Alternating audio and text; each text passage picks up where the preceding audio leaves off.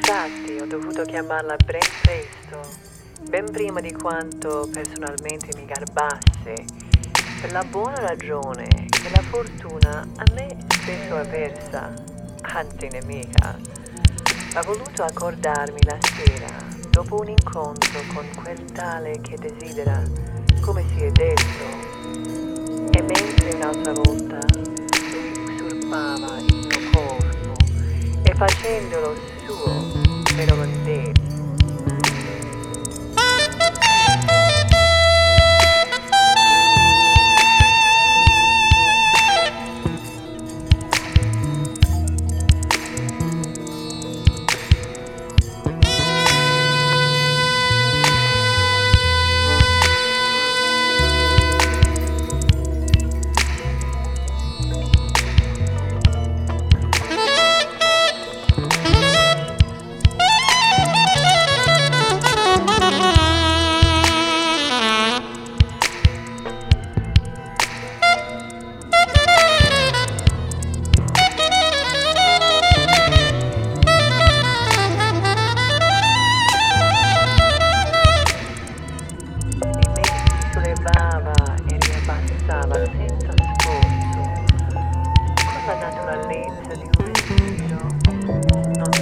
Mica capace di resistere.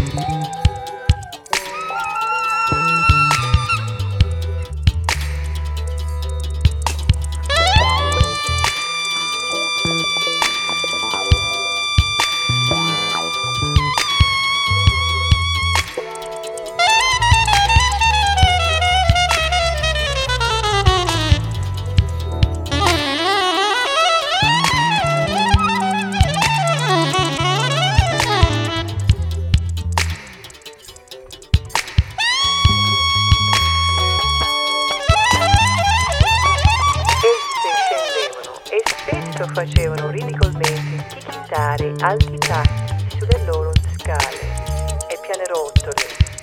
Esse venivano a me.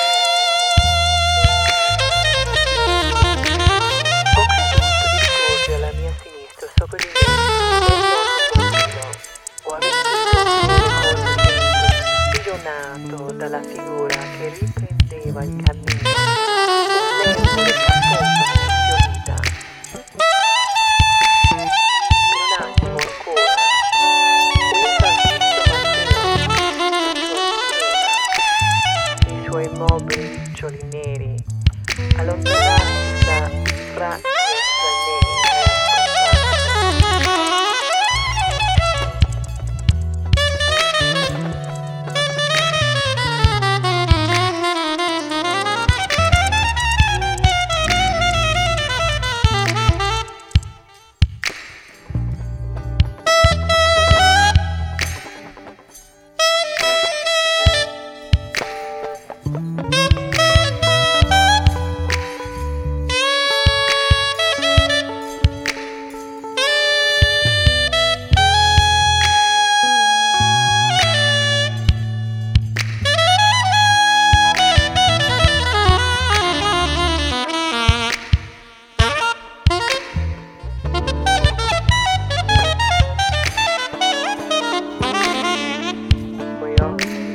dalla sua mente di predatrice. Ormai l'aveva vista e soppressata e pesava un bel po' di sicuro e non poteva non essere piaciuta, se non altro per questa incredibile giovanezza, per questa faccia e sangue ma dolcemente rotonda.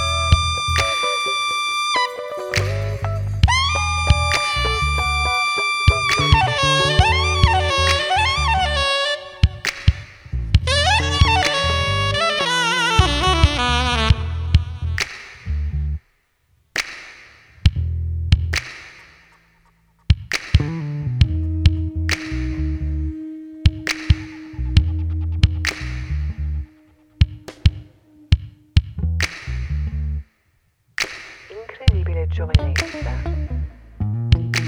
questa faccia e sangue, ma dolcemente rotonda, senza un filo di trucco, neppure intorno agli occhi verde e acqua, per la forse sofferta abbondanza corporea mimetizzata dal maglione extra large. Io li avevo chinati, i miei occhi con kajal fuori moda che sempre più si annera più del tempo fugge.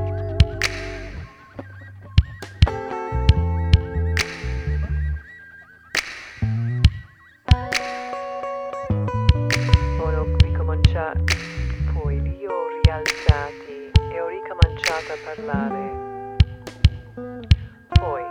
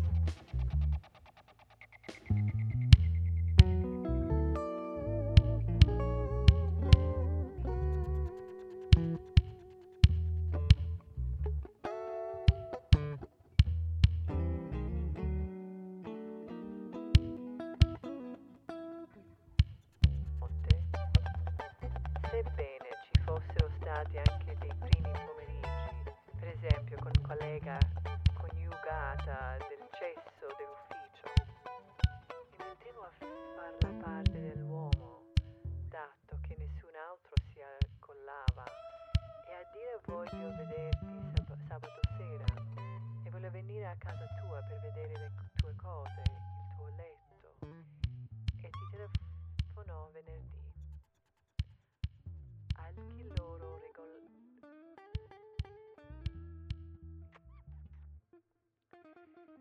mi mettevo a far la parte dell'uomo, dato che nessun altro se la collava, e a dire voglio vederti sabato sera e voglio venire a casa tua per vedere le tue cose, il tuo letto, e ti telefonò venerdì. Anche loro